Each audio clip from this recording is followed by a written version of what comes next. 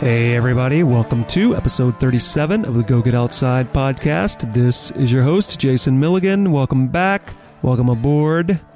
Before we get into today's show, I just want to make a quick announcement about what you can expect from the next couple of months from us here at the show. Erica and I will be traveling across the U.S. throughout the months of October and November. I will be recording new podcast episodes, updating the 4 episodes in October and November, and shooting a short video series about our travels for a company called Tilt, T-Y-L-T. I will have more details about all of that, how you could follow along on Instagram, watch the videos online, and all of those things if you're interested. I'll have more of that information on the next episode, the episode that comes out on October 1st. On today's show, we have Alan Gegax. He is a mailman in the Vegas area, but not only does he deliver mail throughout all sorts of weather conditions, mostly intense heat, but he also is the leader of one of the larger hiking meetup groups in the West, Vegas Hikers Meetup, and he is a writer for Desert Companion magazine and an officiator for outdoor-themed weddings. So if you'd like to get married in the outdoors somewhere in the western U.S., you want to talk to Alan Gegax. He and I got together in Calico Hills over in Red Rock, just outside of Vegas, on April Fool's Day. My apologies that it took so many months for this episode to come out, Alan. But we got together on April Fool's Day, huddled up in some rocks over there in Calico Hills, and had this discussion. So let's go hear about the adventures of Alan Gegax and one messed up first backpacking experience.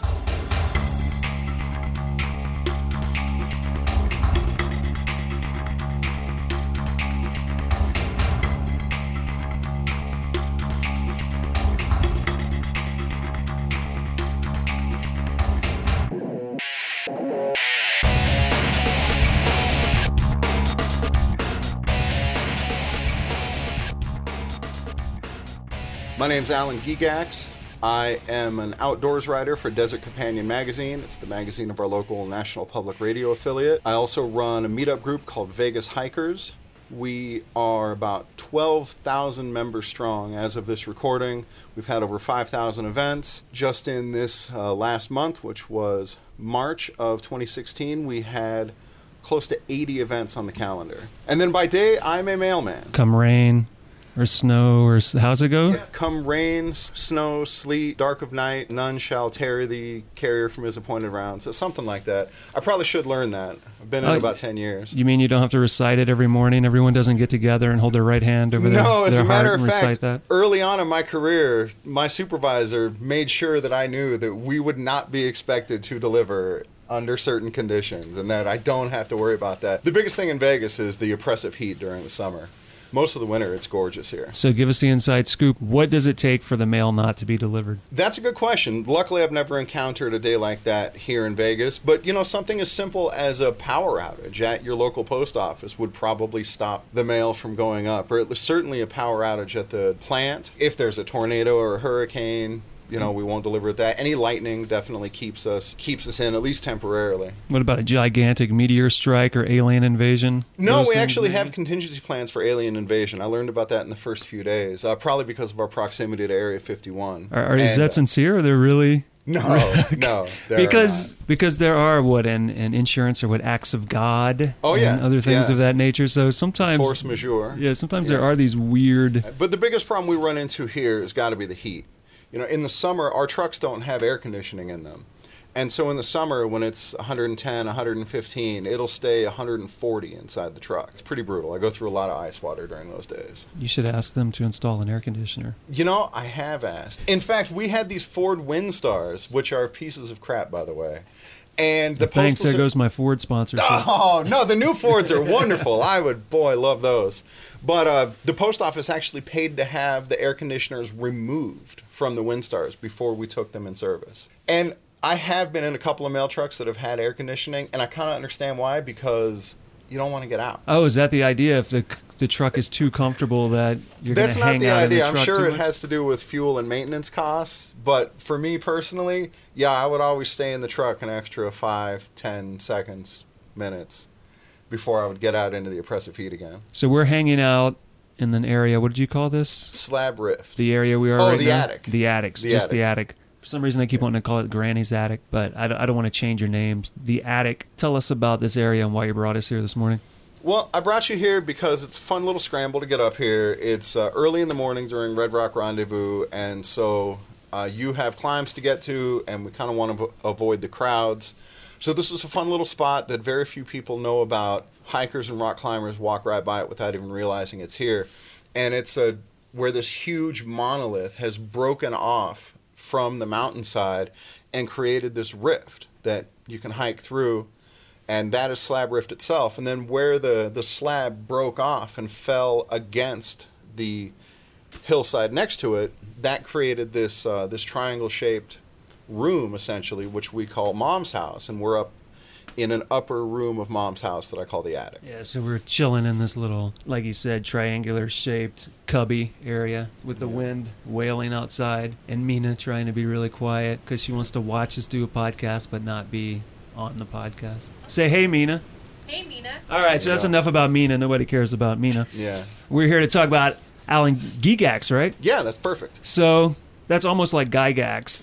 Yeah. Have you gotten that your Allegedly, whole life? there is some relation somewhere way back. Yeah. And for those who don't know, Gary Gygax is one of the co-creators of Dungeons and Dragons.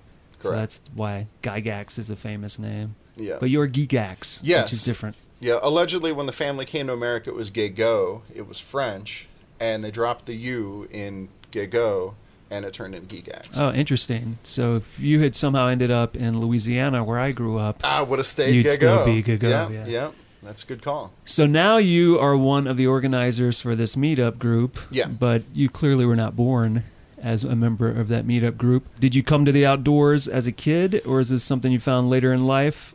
It was probably as about an 11 or 12-year-old when I first came to Las Vegas. My parents actually took me out here to Red Rock, and we would park just over the hill from where we are now at the Calico 1 parking lot.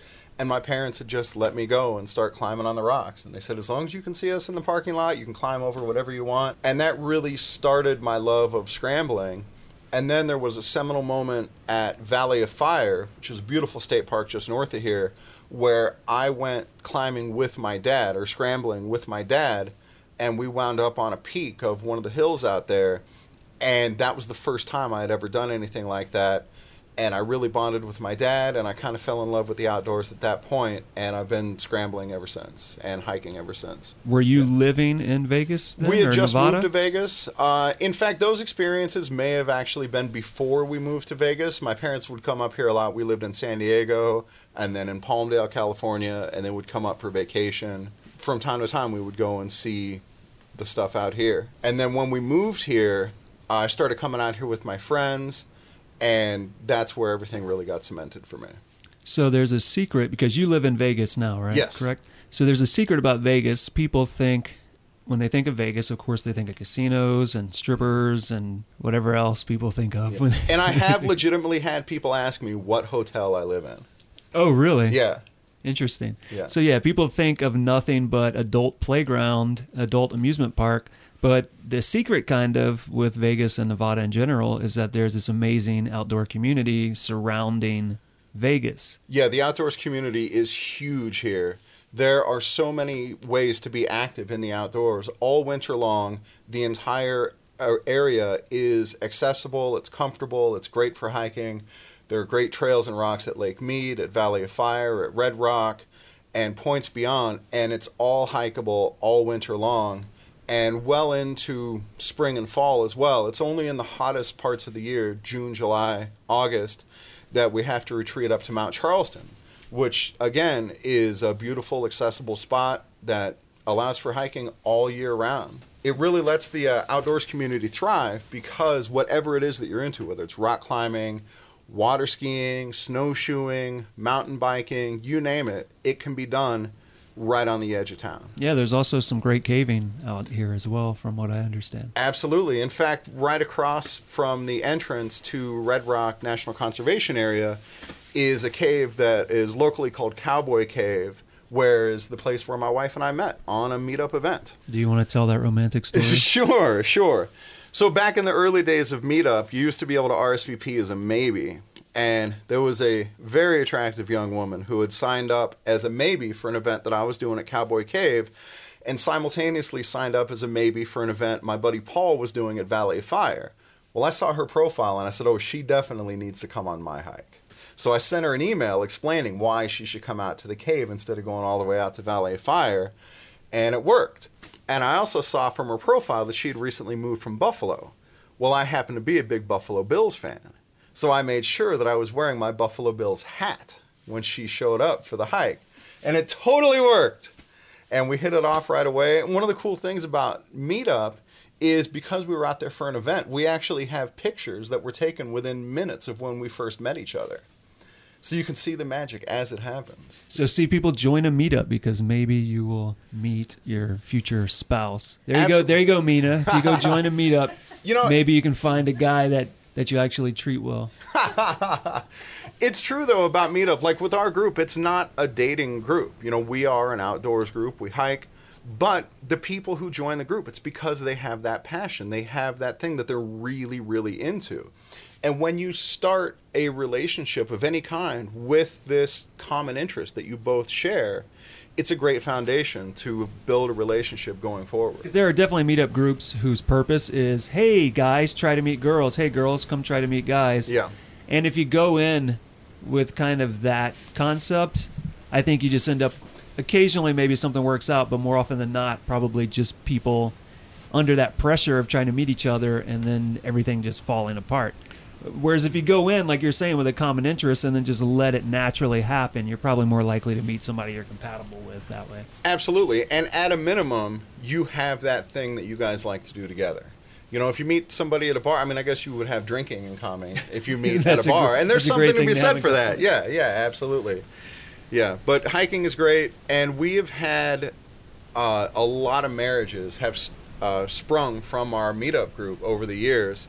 So many that I actually got ordained as a minister so that I could perform outdoors weddings. And I have, later this month, I think will be my 7th wedding. And this summer, I finally got the wedding that I've been wanting to perform. I'm going to be marrying a couple on Mount Charleston Peak. Sweet. So what did you have to do to get ordained as a minister? Oh, it's really easy. Well, in a lot of places, the first couple I married was actually at Zion National Park, right in front of the huge cottonwood tree at the lodge. And you don't have to do anything to marry people in Utah. You just have to sign the paper, and that's it, and say, hey, you guys are married. Oh, really? You don't have to be a justice of the peace or anything like that? No, not at all. If I remember right, it was the same in Arizona. I think the reason that there is a barrier to entry in Nevada is because it's a business in Nevada. So with the business, you want to try to keep down the competition. So, yeah, I had to get ordained as a minister, which cost all of $20 through the Universal Life Monastery or whatever it is. Did they reimburse you that $20? I have since been reimbursed that $20. I've easily made my $20 back, over the years. Yeah, and by the way, podcast listener, if you are in Vegas and you want to do an outdoors destination or mountaintop wedding, I'm your guy. Look me up on Facebook, send me a message. Look up Minister Alan Gegax. There you go. Yeah, that's been really rewarding. And when my wife and I got married, actually, where we parked to do this hike is where we parked to do our wedding. It was right down at Red Spring at Calico Basin. And my brother got ordained online, and he was our minister for that. And that's what gave me the idea. Like, man, that was really easy. I bet you I could do that. I know people who are getting married. So, yeah, it's been a nice side gig and super rewarding. I have a wedding coming up with a couple who they've actually been married for 50 years, and they're renewing their vows. And the husband just beat cancer. And so they decided that they've been given a new lease on life, and they're going to start a whole new life together again with this fresh perspective of having overcome cancer. And I'm going to do their ceremony for them. Really looking forward to that one. Yeah, that sounds pretty cool. Yeah. Where's that one going to be located? That is going to be at a timeshare resort on the South Strip. In case listeners on the podcast want to pop up in case you want to crash it. Yeah, absolutely. So you started out 12 years old, coming out to Red Rock with your family. Yep. Found out that you like scrambling and hiking around. Where'd you go from there? It was tough to get out and enjoy the outdoors as much as I wanted to. I had a few buddies who liked hiking a little bit. I had my buddy Rex who was had a boat, and so we'd go out to Lake Mead, but it wasn't a lot of hiking. People didn't want to hike. And it really wasn't until I found Meetup that my hiking days very much took off. And that's something I hear from people who join all the time is we ask, why did you join the Meetup group? And it's always, I love hiking, but I don't have friends who want to go and do that with me. And Meetup is fantastic for that. You know, most of the friends, despite being in Vegas for close to 30 years now, almost all of my closest friends are friends who I've met through Vegas Hikers, through our Meetup group. So I started with the Vegas Hikers and was able to get out on the trail essentially as often as I wanted. And that's one of the luxuries of being an organizer is if I ever feel like going hiking, I can post an event and guarantee there's going to be people who want to go with me.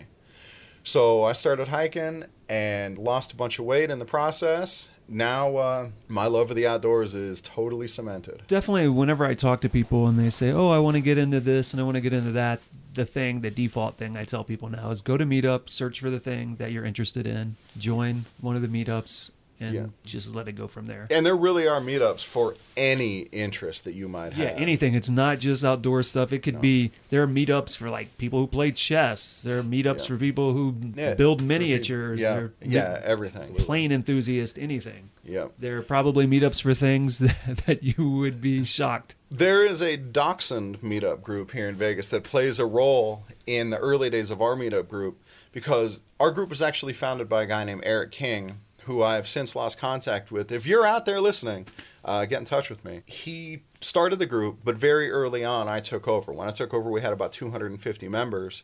I had my sights set on making this a big group and growing it and making sure that we could get people to come out. You know, in the early days of the meetup group, one of the hardest things was to get women to come out on hikes because meetup was still fairly new back then.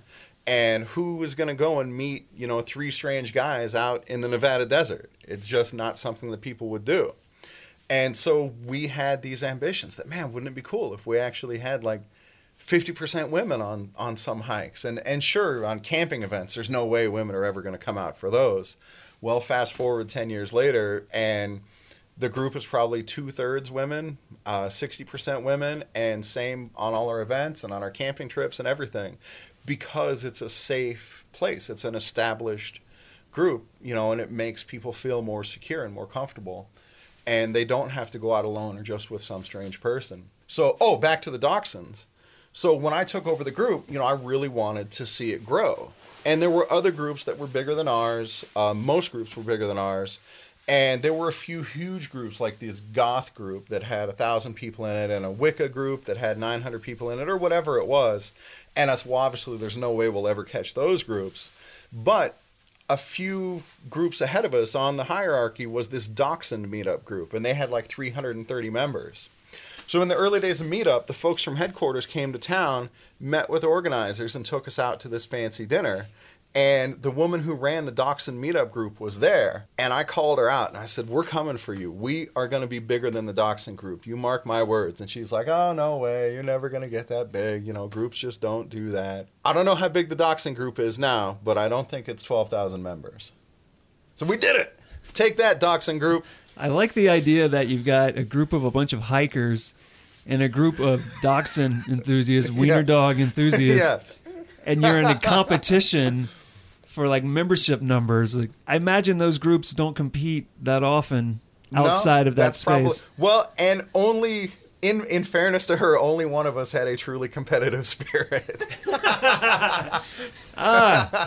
It's easy to win a race when you're the only one racing. It definitely is. And now, I mean, the group is so big that we have more members than we know what to do with. Now the big struggle is finding organizers, people who want to take the time and volunteer to take folks out. You know, we don't pay our organizers. It's all done on a volunteer basis. In fact, most places, especially here at Red Rock, if you charge for hiking, that's against the law. Right, so, because you're not an established guide. Exactly, you're not an established guide. And yeah, there are other big hiking groups here in Vegas, another really prominent meetup group that is doing that. They think they found like a loophole where they can charge for hikes but still get around. They offer up a souvenir. And you pay for the souvenir, but the souvenir has very little value. And so it would be like hiring an Uber and the guy gives you a free hat and you pay $30 for the hat instead of paying for your ride. You know, it's that sort of sort of thing. So we don't do that, and so it's tough sometimes to attract organizers. Is that meetup group in competition with you for membership numbers? Well, that's a one-sided competition where because we do all this stuff for free, I'm taking food off of that guy's table because he's charging. You know, he's making a living. That's how he earns his living, as far as I know. And so he is definitely in competition with me, and he does not like me. And he doesn't like the way I cooperate with the BLM and have these great relationships with the Rangers because the Rangers don't like him. This is the part of the show where I'm supposed to tell you, oh, we have a special guest. Yeah, and then I bring out right. that guy and you two have a fist fight. He is the fighting type. Yeah, there's been a couple of run-ins with that guy. But anyway, enough about him. So getting back to the group, we started handing out business cards when we'd go out. Like, we'd go into REI and people would be talking about hiking. Oh, well, you should join our meetup group. And the group really took off. And now, we have more members than we know what to do with. And it's a great luxury to have a group this size because whatever crazy idea I get in my head of I want to do, hike at midnight through a swamp and whatever, it's something no one would want to do. With 12,000 members, somebody always wants to do it. And that's been really freeing to be able to go on these exploratory hikes or to destinations that don't seem like destinations and have people sign up and get on a waiting list to go out with me. It's a real luxury. Tell us about your Desert Companion writing and what you can find there. The guy who runs the other hiking meetup group had an axe to grind against me. And at one point, our group had gotten so big, we were doing really big hikes out at Red Rock. We were realizing that we're going to have to start limiting our group sizes because having 30 people out on a scrambling hike at Red Rock is just untenable. We started putting caps on our group sizes, and at the same time, the BLM was starting to take notice of what we were doing out here. And here's this new influx, this huge user group that's starting to use the resource. They were doing an environmental assessment, and somehow people got it in their heads that this environmental assessment was going to set caps on the number of people who could hike in a group at Red Rock. I went through the entire environmental assessment. I read that thing cover to cover, and there was nothing in there about limiting group sizes. Then I pick up an issue of Desert Companion magazine, and the back page opinion piece was written by this other guy, and he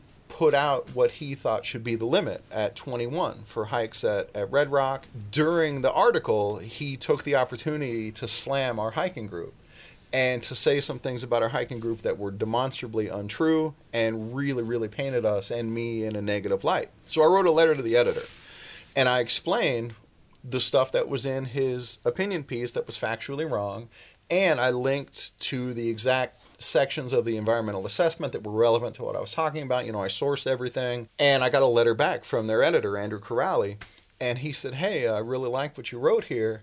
We've never published a letter to the editor before. Yours is going to be our first. And so in the next issue of Desert Companion magazine, there was my letter to the editor that set the record straight about our group. And then he said, we're interested in having like some sidebars about some local hikes. Would you be interested in writing that? As of that month, the other guy was no longer their freelance outdoors writer. I was their freelance outdoors writer. And I've been writing for them ever since. So in a way, I owe the asshole a debt of gratitude for opening that door for me. And it's really led to some phenomenal opportunities. Like, I got to tour the Nevada National Security Site where they used to test nuclear weapons and see that it's actually one of the most pristine wildlife preserves in America because it's been closed to public access for the last 50, 60 years. And so there haven't been people out there four-wheeling and tearing up the wilds. And it's one of the places that's actually used as a control in environmental testing because environmentalists want to find out the impact that people have on the land. So they use that as the control. Like, this is what the desert would do if nobody touched it. Let's compare that to what the desert does when a housing development goes in or, whatever it is that they're looking for. And it was amazing to be able to go to this place and where nobody has ever gone. Their public information officer had been out there like 20 years. She had never done a tour like they did with me, where it was just me, a biologist, an archaeologist, and the minder, and a native Paiute interpreter just going out into the wilds of the nuclear security site. It's been a really great ride. writing for the magazine and to be able to share the passion that I have for the outdoors with the listeners of KNPR and the readers of Desert Companion. And just to clarify, for your meetup, it's for people of all levels, correct? Absolutely, yeah. We have 5 guiding principles for our meetup group, and number 1 is all are welcome. And it's not just that you're allowed to come out and hike with us, it's also that we do our best to make sure you feel welcome. Did you say you joined 10 years ago? Yeah, about 10 years ago.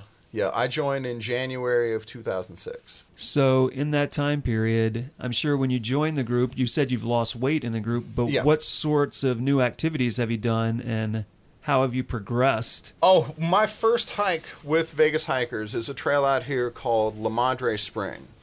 And I think it might be a 3-mile hike total with about 600 feet of elevation gain.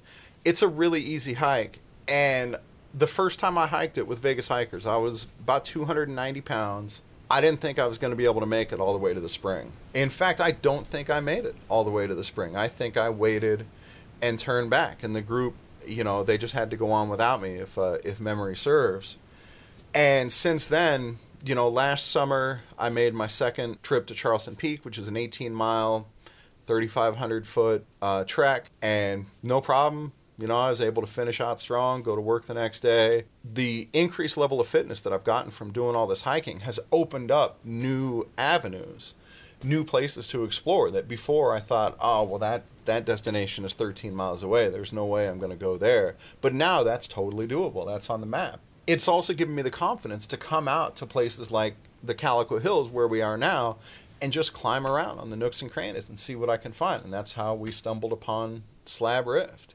It's really opened up this world. And then through the friends that I've met who also share this passion, just 2 weeks ago, a buddy of mine has a private pilot's license, and he took me up flying, and we flew over Valley of Fire. We flew over Zion, Lake Powell, the Grand Canyon. It was amazing to be able to see this stuff from the air. And now I have this mind of, oh, where can I go hike? What's going to be cool? And when we're flying over Zion, or over Valley of Fire, I saw this huge slot canyon that I'd never been in before. I'm posting an event to go find that. And again, that's the luxury of the meetup group where I can post it and people are going to sign right up and go with. One of the coolest big ideas came from my buddy Rich, where he said, man, why don't you go somewhere really cool and just spread the cost around so you can do all the planning, but you don't have to pay for it. I said, all right. And so what we came up with, mainly his idea, but I made it work, is called the Epic Trip. And for the Epic Trip, we charter a bus. We go to some national park. We've gone to Arches, Bryce, Great Basin. We've gone to the beach in Southern California. We went to Emma Wood State Beach. There's 2 kegs on the bus. So instead of the boring drive, it's a rolling party. And we get there, we camp for 2 or 3 nights. We do all kinds of hikes, and we can use the bus to do one-way hikes. So the bus will drop us off at one spot. We'll do a one-way hike. It'll pick us up at the other end. And it's just a 3-day party, and it's so much fun. So this Great Basin trip that we have coming up, it's actually timed to coincide with the Perseid meteor shower. So there's going to be these amazing dark skies once the moon goes down. There'll be a meteor shower, and we're camping for 2 nights. We're stopping at a park on the way up called Cathedral Gorge. Definitely check that out if you're in the area. And the whole trip, camping, kegs, commemorative mug, everything is $130. If you went on your own, you'd pay more than that in gas. To talk about the meteor shower for a second, because I've noticed that people who've never seen a meteor shower... Oh, they think it's going to be this spectacular... Well, they think either that or they think like, oh, who cares? Right. A few years back, I was in Zion with a bunch of friends, and I had told everybody, like, oh, the Perseids are this weekend. They're peaking this weekend. We'll be able to see them. And I could tell no one cared. Yeah, you were on that trip, Mina, right? Yeah. So you can vouch for the story I'm about to tell. All right. So that night, we're all camping on some BLM land outside of Zion. And I was like, oh, they'll probably start being able to see the meteor shower soon. And everybody's like, whatever. And then as soon as somebody saw one, because what people think is it's just going to look like a falling star. And some of them do, but then some of them are really bright and impressive. And colored streaks. Yeah, some of them look like light spears cutting across the sky. As soon as somebody in the group saw it, suddenly everybody became interested, and then everybody started seeing them. And then what no one cared about within a short period of time turned into everyone laying on the ground staring up at this. Oh, there's one. Oh, there's one. Oh, there's one. Absolutely. For hours. For probably like 2 hours or so. Yep. A previous Great Basin trip, we just lucked into the Perseid meteor shower. And that was exactly the same thing. You know, I told people about it. Oh, this might be interesting. And here it is midnight, and we're all just laying in the road, looking up at the sky, and oh, there's one over there, and yeah, it was so much fun. And the cool thing is when you watch these meteor showers, if you get them on a bad night, if there's a full moon or if there's too much light from the city, it's hard to see them, and then it won't be impressive. But if you get somewhere where it's fairly dark and you catch them on a good night and they're really impressive, it makes you realize for a second, thousands of years ago, man was seeing this with no obstruction. Has no idea what it is. Right. Yeah, it had to be terrifying. How it's so easy to imagine, like, okay, now I understand why people would believe there are these huge creatures in the sky that were controlling the world underneath them, because you watch these meteor showers and you could easily imagine, oh, these are giant beings fighting each other in the skies above us. One of my earliest memories from my grandfather's farm out in the boonies of Arizona was a fireball. And I had never seen anything like that. I grew up in San Diego, and it scared the piss out of me. It scared me so bad. I had no idea what it was. It was terrifying. So yeah, to not know what that is. And that was the same with comets. You know, when people would see a comet or anything different in the sky that was unexpected, you know, at night they didn't have TV to watch or entertaining podcasts to listen to. So they would just look up at the stars, and the shapes of the stars would, you know, pareidolia would cause them to see things in the shapes of the stars or in the constellations, and then they tell stories based around those. And so it's a good way to learn the constellations, but it also makes it really noticeable when something different is going on. I have a sad story about meteor showers also. When I was a kid, I used to have a subscription to Odyssey magazine. Are you familiar with this magazine? I'm not. It's like a magazine, a science, space, astronomy-based magazine for kids. Nerd alert! Yeah. I've always been into science and space. Right on. So there was, one of the issues mentioned meteor showers, and I was like, oh, I want to see a meteor shower. I find out the date, the time, and all this, and it's like 3 in the morning. And I'm, I don't know, maybe 8, 9 years old. So I get up, I set my alarm for like 3 in the morning. I take a lawn chair out, go out into the backyard, and just hang out there for like an hour, and I never see anything. And it turned out that I didn't realize at the time that they were giving the time for a different time zone. Oh, right, like Greenwich Mean Time or something. Probably, yeah. And so it was completely, or it was not viewable in my area. I don't know what it turned out to be, but that was my sad story of a meteor shower. Many years later, I would see the Perseids, and it would be a much better event. Yeah, they're good if you can get. If you can time it around the peak, if it happens to be dark where you are and cloudless. That's one of the very lucky things we have here in Southern Nevada. When people move into town, I'll get emails from them when we're getting ready to do an event, and they'll be like, well, what if it rains? What do you guys do if it's going to rain? Celebrate? I don't know. It never happens. Yeah, it's enough that it's a novelty. We actually look forward to going out in the rain and seeing the desert in a different light. Give me a rundown of the types of events that you have done, are doing, or would like to do with the meetup now. Sure. It's mainly hiking and scrambling. We have an organizer right now, Rick, who, God, he must organize 15 events a week. And it's almost all in the Calico Hills doing various scrambling routes where he's found these cool little nooks and crannies all over the place. And he just makes all these different routes out of them. So that's a big chunk of our calendar right now. But then there are beginner level hikes. I do cleanup hikes at the last Sunday of every month where we'll pick a popular trail and we'll go at a nice slow pace and bring garbage bags with us and just pick up trash along the way. And those are some of the easiest hikes that we do. We have occasional moonlight hikes. We'll hike in the evening. There are after work hikes. There are some more ambitious hikes, especially once we get into summer where we start doing peak hikes in Mount Charleston. And then there are exploratory hikes out at Lake Mead. There are long trail slogs at Lake Mead. There are scrambles at Lake Mead.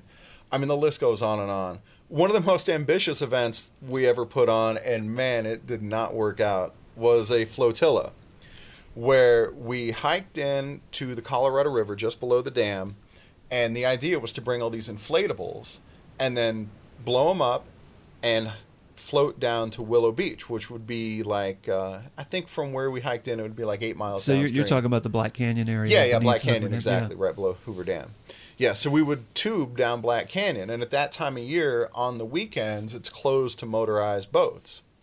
And so it was safe. It was no problem. And we had a huge group. We must have had 80 people come out. And we had 3 waves. We had the first wave where we called them the Marines, where they came in the day before by boat.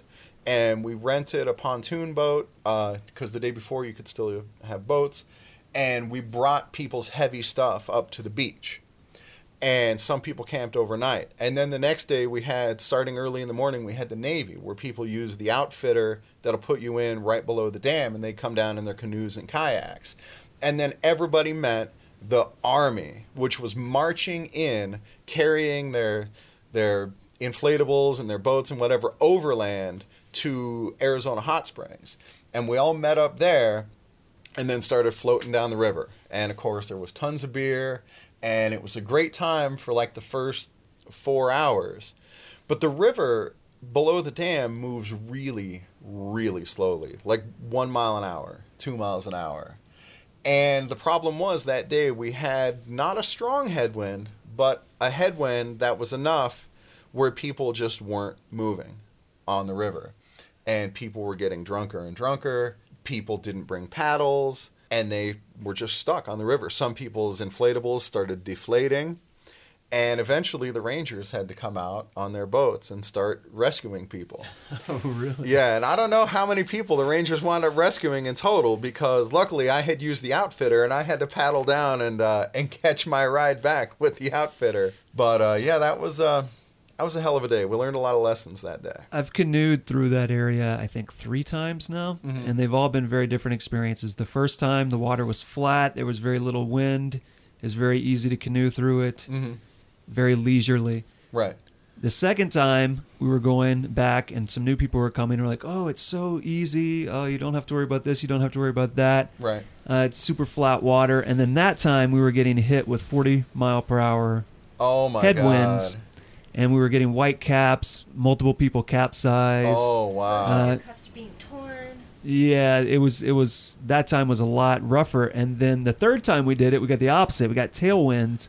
So we were able to hold up a tarp. Nice, and do a sail a good portion of the way. That's great. Yeah. The first time I ever did Black Canyon was with a buddy, Trevor, and we hiked into Gold Strike Hot Springs, which is just below the dam, and we blew up our own inflatables. We must have been 25, something like that, young and dumb. On the hike in, it was in the dead of summer, and I got heat exhaustion on the hike in because I was wearing my life jacket. I don't know what I was thinking, just hiking in under the brutal sun, wearing my life jacket. Of course, I couldn't sweat. I was holding in all this heat. I wound up getting heat exhaustion. But once Trevor pointed out, well, dude, why are you wearing your life jacket? I was able to take it off and get wet, and we got down to the river, and things were going okay. We're cruising along, and at that time, I thought the river flowed a lot faster.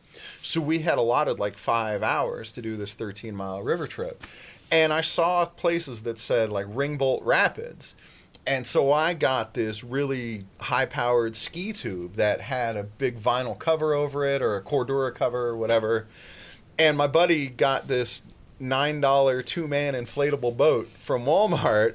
Once we got out there on the water, it was so obvious that he had made the better choice, because that river water is so cold. It's like 50 degrees all year long, and I could not get out of the water.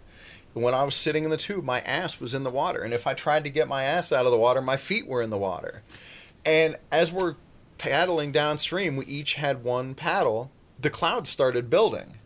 And it really looked like thunderstorms. And my buddy's like, dude, do we have to worry about flash floods in here? I said, no way. We're right below the biggest flood control device this side of the Mississippi. There's no way we have flash floods. Well, it turns out there are flash floods You in there. forgot about all the canyons that empty into it. I did indeed. And the town of Nelson, just south of there, had been wiped out by flash floods a while back. So the thunderclouds let loose, and we get poured on. And I start shivering and shaking. And on the same day that I had heat exhaustion, I got a mild case of hypothermia on the same day. And so we really start paddling in earnest, trying to get down this river. And we have no idea how much further we have to go. And then my paddle breaks. And the paddle part of the paddle, I just watched it sink to the bottom of the river. And so now I have no paddle. My buddy has the only paddle. I'm cold.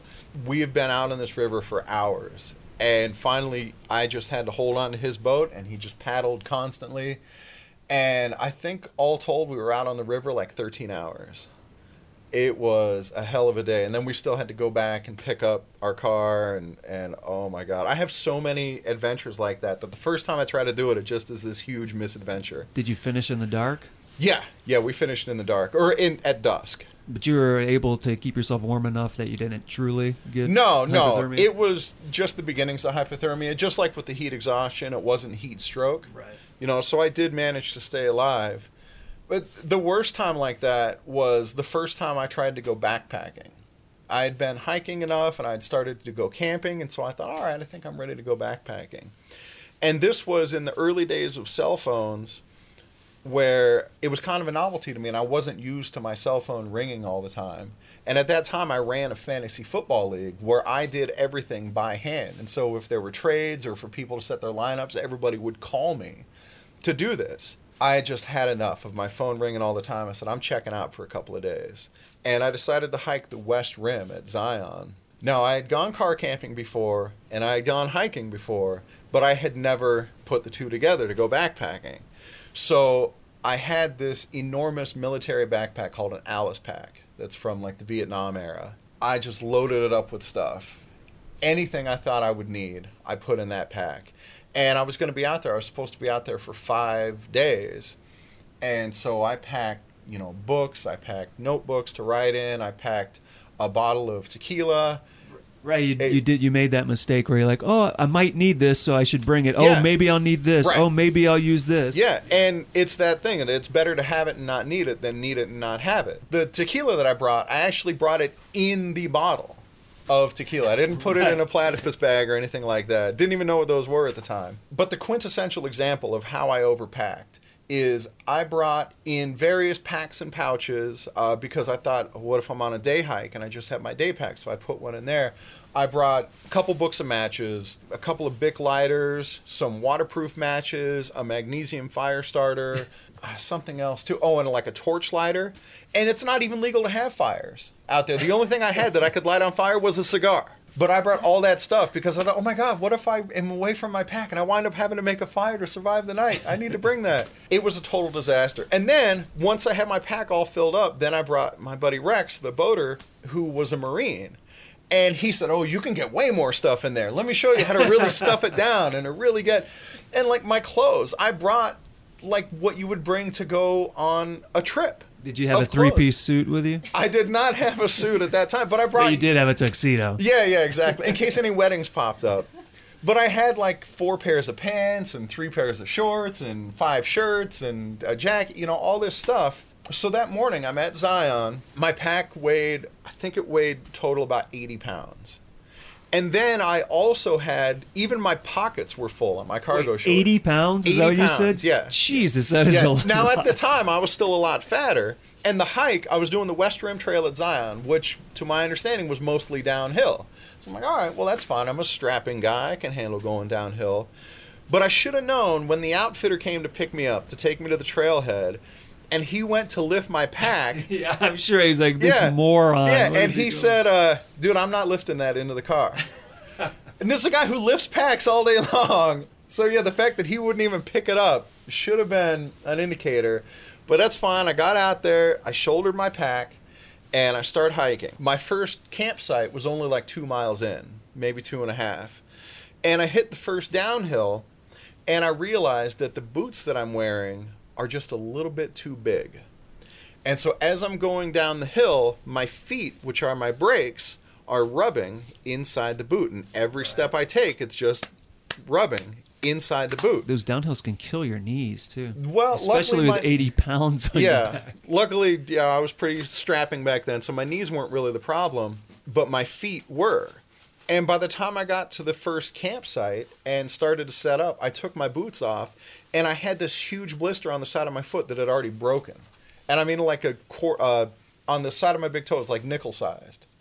And it had already broken. I had blisters on the bottom of my feet. I said, this is not going well. So I set up camp, and I went to filter water, and the water wasn't what I was expecting. It was like a swamp that had all these bees all over it. And I dropped in my water filter, and a huge plume of silt popped up, when I put the water filter in, and so I had to wait for that, and meanwhile, all these bees are swarming. So finally, I get that done. I get back to the camp. I'm all set up, and I just sit there, and I have nothing to do. I'm totally bored, which was okay. So you had like 50 books with you. I did. I brought... You had the Encyclopedia Britannica exactly. with you. Yeah, hardcover books. And yeah, I brought 2 books. I brought a notepad, like a spiral notepad with like 5 sections in it, instead of just a little notepad. Did you bring a Trapper Keeper? right, With a unicorn on the... Yeah, so I'm sitting there, and I say, well, I guess I'll have a cigar and wait for the sun to set. So I have my cigar, and the sun starts to set, and the sky goes from blue to dark blue to indigo to black. And so, all right, well, I guess I'm getting in the tent for the night. And I get in the tent, and my mind just starts racing. And every little sound that I hear outside sets me into a panic. So I had this book, a Buddhism book by Thich Nhat Hanh about fear. And I start reading that, and I think, oh, this will settle me down. And it didn't at all. And I'm trying to use these techniques and meditate, and everything I hear. And I know, like, there's not bears. Maybe there's a mountain lion, like one mountain lion in 10 square miles. So I don't really have to worry about that. But I hear little sounds next to the tent, and I think, oh my God, is that a raccoon? There's probably all those little kangaroo rats out there. Right. And I think, oh my God, what if there's a raccoon out there? And I know in my head, like, I can probably kick a raccoon's ass. A raccoon's not going to take me down. Some raccoons are scrappy. They are big and tough. We're not talking badgers here. And I just freaked out. And I said, well, this is definitely not what I signed up for. Tomorrow morning, as soon as light breaks, I'm packing up and I'm getting out of here. I'm just going to hike the rest of the way out. So the next morning, I set up my pack. I had breakfast. And at the time, I didn't know about the wonders of the jet boil. So I had MREs. And, everything's heavy, everything's dense. So I shoulder my pack again, and I get back on the trail, and I have like 13 miles to go. And I wasn't in shape at the time. I was heavy. So I start hiking, and this pack doesn't have a chest strap, and so it's just pulling my arms back with this 80 pounds of force the whole time I'm hiking. So I'm using my trekking poles to try to keep my hands in front of me as I'm hiking along, and just getting this terrible pain in my shoulders, this terrible pain in my feet. And I get to the next big downhill section to a place called Potato Hollow, and I'm getting tired. And I've been flying through. Oh, and by the way, all this stuff that I brought didn't bring enough water. I had like 3 liters. Well, that's always how it is, right? You bring the unimportant things and forget the important ones. I still have plenty of tequila left, but I only had like 3 liters of water, and it was hot, and I'm working really, really hard, and I flew through that water. And so I'm hiking down into Potato Hollow, and the whole time my feet are just grinding inside my boots and getting worse and worse. And I finally get to the bottom, and I realize, oh my God, I'm going to have to climb back out the other side of Potato Hollow. And so I start hiking up, and I get completely exhausted. I get so tired that I'm going like 10 feet at a time and having to stop and rest on my trekking poles to catch my breath. And then another 10 feet and stop and rest on my trekking poles. And by the time I finally got up out of Potato Hollow to the West Rim, I was completely out of water. I was totally exhausted. I had no idea how much further it was going to be to get to West Rim Spring, which was my next water source. I was hiking. To this day, it's the most beautiful place I've ever hiked. I've been back there a few times. And the hike goes right along this cliff edge in a lot of places. And I started to get nervous. I have this big pack, and I knew enough to know that with dehydration, the first thing that starts to go is your decision-making, your judgment. And so I said, all right, well, I've seen cowboy movies. Why don't I take one of these beaver tail cactus? And it doesn't have spines on it, so I'll just cut it open and eat the pulp inside and get my liquid from that. Well, beaver tail cactus does still have tiny little hair-like spines, which I found out when they were all in my mouth and all over my hands. And, of course, the pulp inside is just sticky goop that has no moisture value whatsoever. It's not like when the coyote cuts open the barrel cactus and there's like a jug of water inside.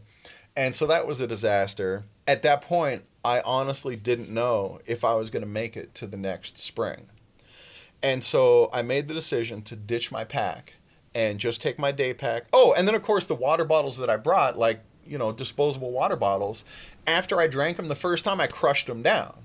And so I had to try to make those big again and blow them back up. So I took all the water vessels that I had, put them in my day pack, and I left a note that said, headed for West Rim Spring, out of water, send help. And I put it up on this big tree stump right next to the trail, and I took off for the spring. And once that pack was off, I felt like I was hiking on the moon. And I was just bounding down the trail. Yeah, sometimes you almost feel like you're levitating. Yeah, when you first absolutely. Take it I couldn't believe how easy it was to hike at that point. And so I'm bounding down the trail, but to get to West Rim Spring, you have to come down off the rim. And so I'm going down and down and down and mile after mile. And every mile that I go, my pack is that much further behind me and uphill. And at that point, I had made the decision that I'm just going to ditch it and hike all the way out. Well, I finally get to West Rim Spring, and of all things, at the spring, there's a vulture waiting for me at the spring. And I'm like, not so fast, vulture. You're not going to get me this time.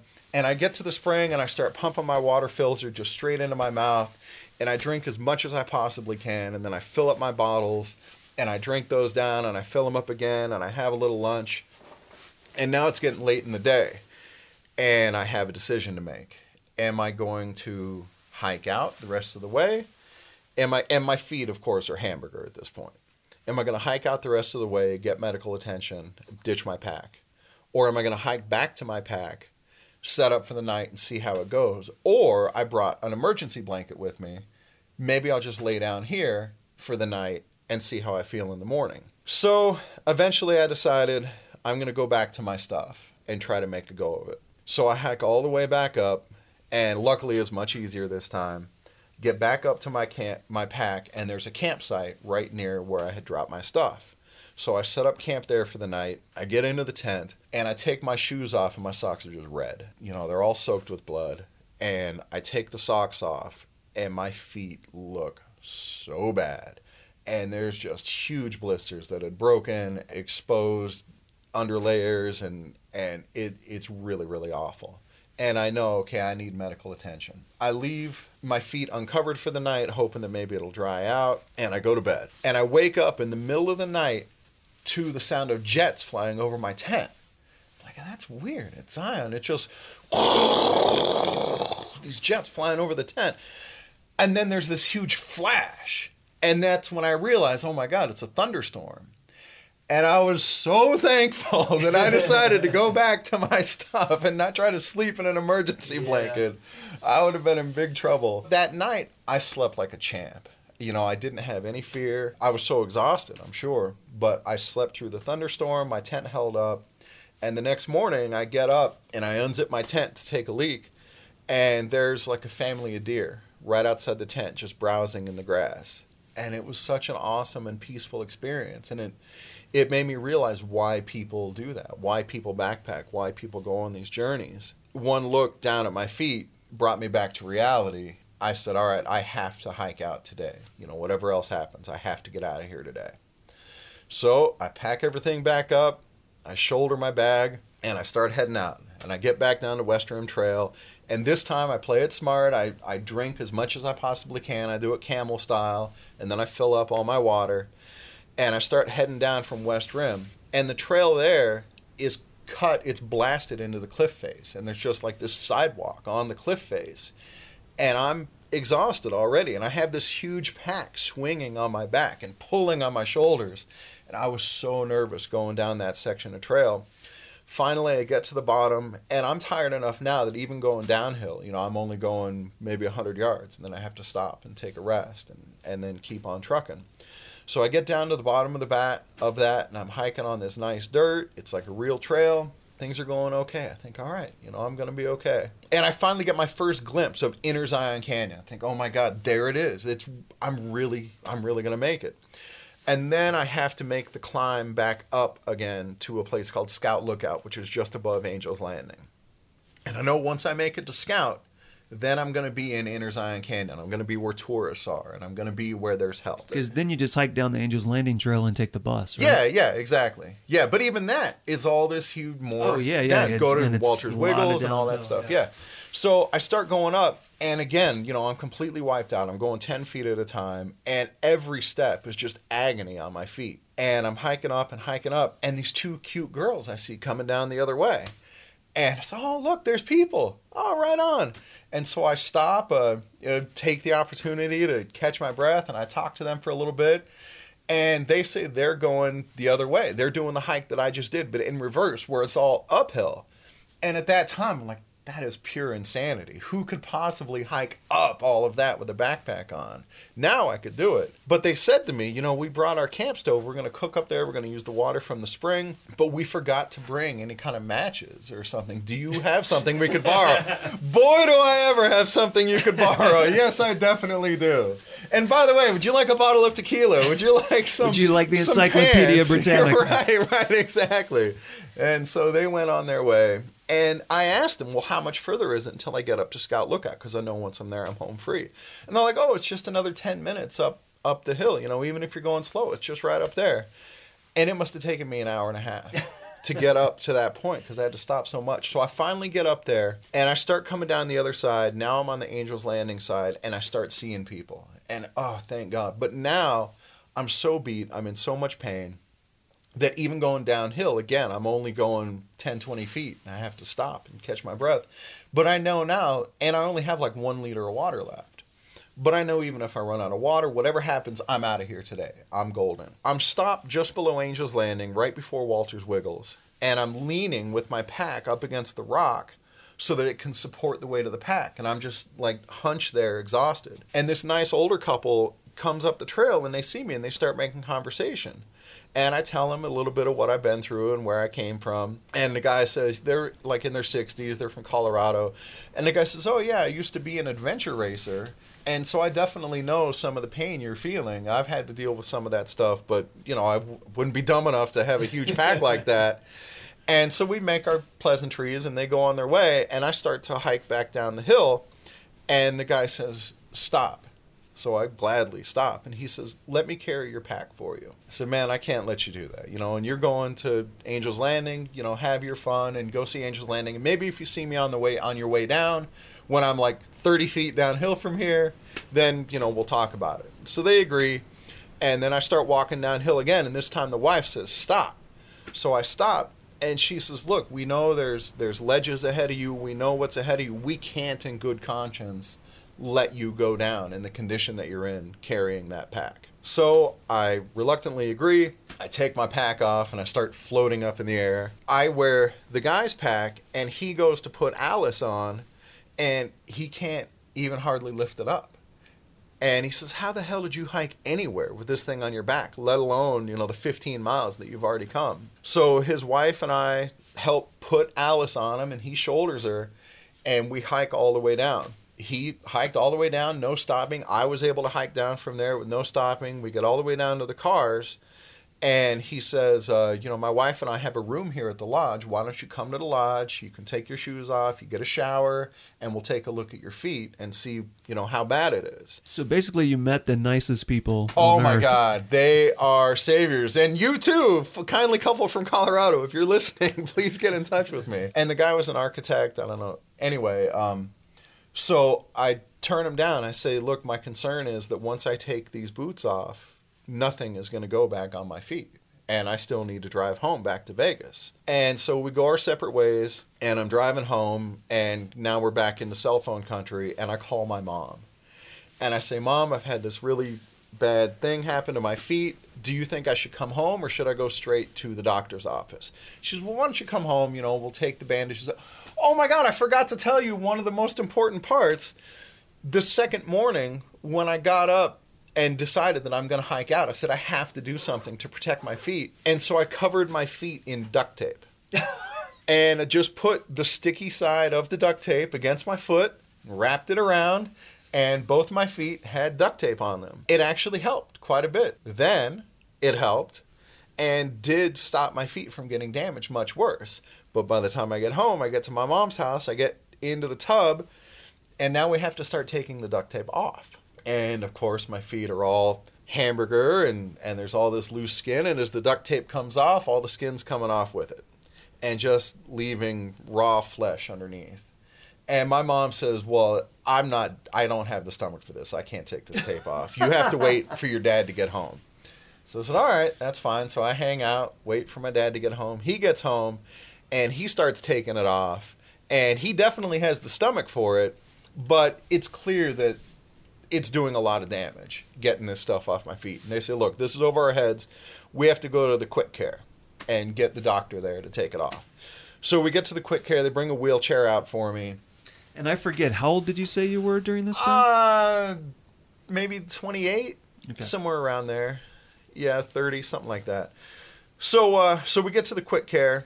I go in, I go through triage, and the doctor comes in and takes a look at it, and he starts to kind of peel away, and he does get the duct tape off, but he says, this is way worse than... He doesn't believe that I did this hiking. He thinks that I was like trying to walk on hot coals or something, and that's how I have these burns. So I have second-degree burns over both of my feet, over like 40% of my feet, second-degree burns. And he said, we can't handle this here. You have to go to the burn unit at UMC. Jesus. And so I had three visits to the burn unit at UMC before I was finally able to put a shoe on again, like a week or two later. I learned a lot about myself on that trip. I learned a lot about hiking on that trip. I have since been back. I've hiked that 3 more times since then, always as a day trip. Alice has never been back to the West Rim. My takeaway for myself was I had always been a pussy growing up. I'd always been soft. I was coddled as a kid. My mom did everything for me. When I moved out on my own, I literally didn't know how to do laundry. As a kid, when I would have been in discomfort, I would have just sat down and said, well, that's it. I can't go any further. You know, this trip is over. And just quit. But when I was out there by myself, it wasn't an option. If I quit, you know, eventually I'd die of exposure or dehydration or whatever, or... You know, I couldn't do it. I just had to push through. I had to keep on keeping on and just put my head down, and it doesn't matter if it hurts. You got to just put your head down. You got to push through. That trip changed my life. It changed my work ethic. It changed who I was as a person. And that's something that I still get out of hiking to this day when I go on a slog, that, you know, if you're tired, whatever, man, just put your head down and keep those feet moving. I like a number of things about this story. I like, number one, that you've been back. What I think a lot of people might do for their first backpacking trip is they'll also make mistakes. Like my first backpacking trip, I did the opposite of you. I didn't bring enough stuff. I didn't have a jacket. I was freezing cold all night. Oh, yeah. I didn't know about compression sacks and all kinds of things. Didn't you just sleep on the side of the trail at... No, you're thinking of my friend Alden. Oh, yeah, on that's his right, episode, that's right. He did that. Although I have had to do that before elsewhere. A lot of people would have that experience, and then they would think, "Oh, I just hate this. Right, it's just not for me. I don't do this now. Yeah. Like I tried it, I hated it, it's over." But what you did instead was, "Oh, I did this wrong. Right. How can I improve this?"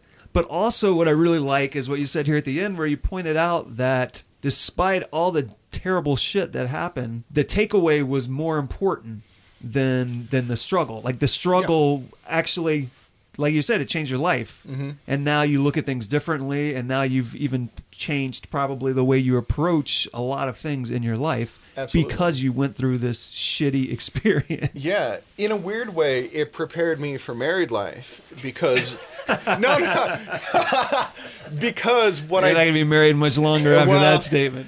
Well, let's get to the end here because Sorry, we're out of card. my wife, who I met out hiking, was really active. She back in Buffalo, she was a competitive water skier. She'd been a wakeboard instructor, an outdoors instructor, and we met hiking. Not long after we got married, she became disabled with chronic illness. She has a condition called autonomic neuropathy, where her autonomic nervous system that controls her body's automatic functions is shutting down.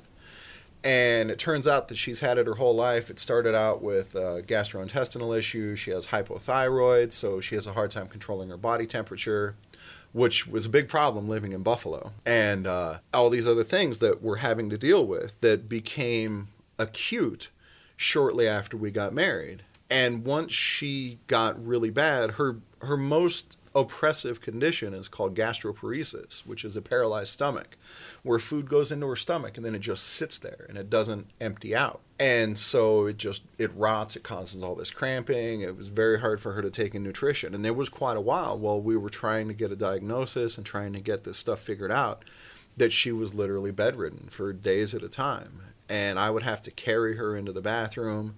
She hasn't worked now in a couple of years. There's a lot of stuff that she just can't do at home. And so now, I'm our sole source of income. And then when I get home from working overtime, I'm cleaning the toilets, I'm doing the floors, I'm taking the dogs for a walk. And, as we manage her symptoms better, she's able to do more of that. But if it weren't for those type of experiences where I knew, even if I'm tired, just put your head down and keep chugging along, there's no way I would have been prepared for the kind of difficulty that we've run into with her being sick. And it really prepared me for what we've been going through. So I'm very thankful to hiking and to backpacking and to these life experiences for that, to help try to make me a better husband. So I feel like these last two stories, I feel like we can't tell anything that's going to top that. All right. What we usually do now is go ahead and wrap it up to let people know what they need to know if they wanted to join your meetup. Clearly, if they're not in the Vegas area, just go to Meetup. Look for a meetup in your area. But if somebody is in this area and they're interested in joining yours, what do they need to know? Go to meetup.com and just search for hiking, and it'll generally bring you to our group because we are the biggest and one of the most active in the world. But our site in particular is meetup.com/Vegas Hikers. And it's one word, Vegas Hikers. So you can find us that way. You can also find what I'm up to on Facebook. I have a completely public Facebook profile, and that's just my name, Alan Gegax, Gegax, AlanGegax. And so if you want to get in touch with me, possibly for an outdoors wedding, if you're coming to Vegas, you can message me through there. And then you can find my writing at Desert Companion Magazine, which is kmpr.org. They have links to Desert Companion there. And I think Desert Companion has a website too, but it's easiest to just find it at kmpr.org. So I think we'll wrap it up there. If you want to get outside and you haven't been, go join a meetup. If you're in Vegas, join this meetup. Don't carry 80-pound packs. Good advice right there. That's good the advice. Final advice for the day. Yeah. Well, thanks for taking us up here. Thanks for taking the time to talk to us. It's been fun. And I guess we'll go hike down now. All right, let's do it. All right, cool. It's getting cold.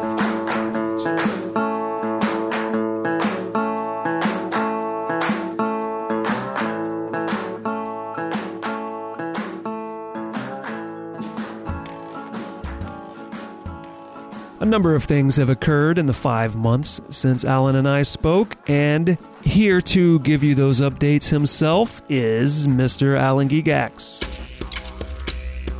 Hey Jason, it's me, Alan Gegax from the podcast. I have a few updates since we last spoke. First, my wedding business now has a name, Nevada Scenic Weddings. I set up a Facebook page with a few photos from past ceremonies. You can find it at facebook.com/Nevada Scenic Weddings. It's a good place to go if you need a top-notch officiant for outdoors, mountaintop, or destination wedding. Also, this year's Epic Trips have come and gone, and they were a big success as usual. Now it's on to Epic Trip 10, Lake Powell. We're going to be camping by the shore, renting a fleet of boats, and having a great time for 4 days in late August of 2017. And that's all well and good, but I have big news, and it's that I was a contestant on Who Wants to Be a Millionaire. It hasn't aired yet, so I can't tell you how I did, which is a bummer because one of the questions was really relevant to this podcast. But anyway, when I get an air date, I'll be sure to pass it along so you can all watch my game show experience. I think that's all for now, so thanks again, Jason, for making me a part of your show. It was truly a pleasure to meet you and talk to you. Take care. If you have never had a reason to watch Who Wants to Be a Millionaire, now you have a perfectly good excuse. He'll let me know when that episode airs, and I will let all of you know. But in the meantime, let's do that thing we all love to do now and run to the internet and go to gogetoutside.com/podcast, episode 37, Alan Gegax. And there you will find numerous photos and numerous links to the Vegas Hiker Meetup, Alan's Facebook page, his wedding officiating business, a link to Desert Companion Magazine, a link to a story he wrote for Desert Companion Magazine about that first backpacking trip that he told us about here on the show, and a link to the West Rim Trail itself, which is the trail he hiked. And if you have had a backpacking experience even worse than the one he relayed, send us an email here at the show, because I want to hear all about it. That's go@butcherbirdstudios.com, or call us up at 818-925-0106. It's a Google voicemail account. You only have 3 minutes, so if you need to recount a horrific story and you want to do it over phone, you may do that, but you may need to call multiple times if your story is longer than 3 minutes. And then do me a favor, please. Head to Stitcher, iTunes, Google Play, wherever you download this podcast. Make sure to subscribe, rate, and review the show. It is a great way to make sure this show continues by making sure more people know about it. And just a reminder to come back next month and find out where you can follow Erica and I on the road. And a reminder that the next 4 episodes will be uploaded from the road. So my apologies if any hiccups are to occur. Next time on the show, did you enjoy our solo backpacking roundtable? Well, then you'll be happy to know we've got another roundtable on the way. That's right, October 1st, come back for episode 38 with Skydive Monroe, a skydiving company in Monroe, Georgia. So if you think this show is too West Coast-centric, as I know it can be, well, do not worry. We'll be heading to the Southeast for the next episode, where you should get everything you want and need to know about skydiving discussed. So come back October 1st for Skydive Monroe. See you then.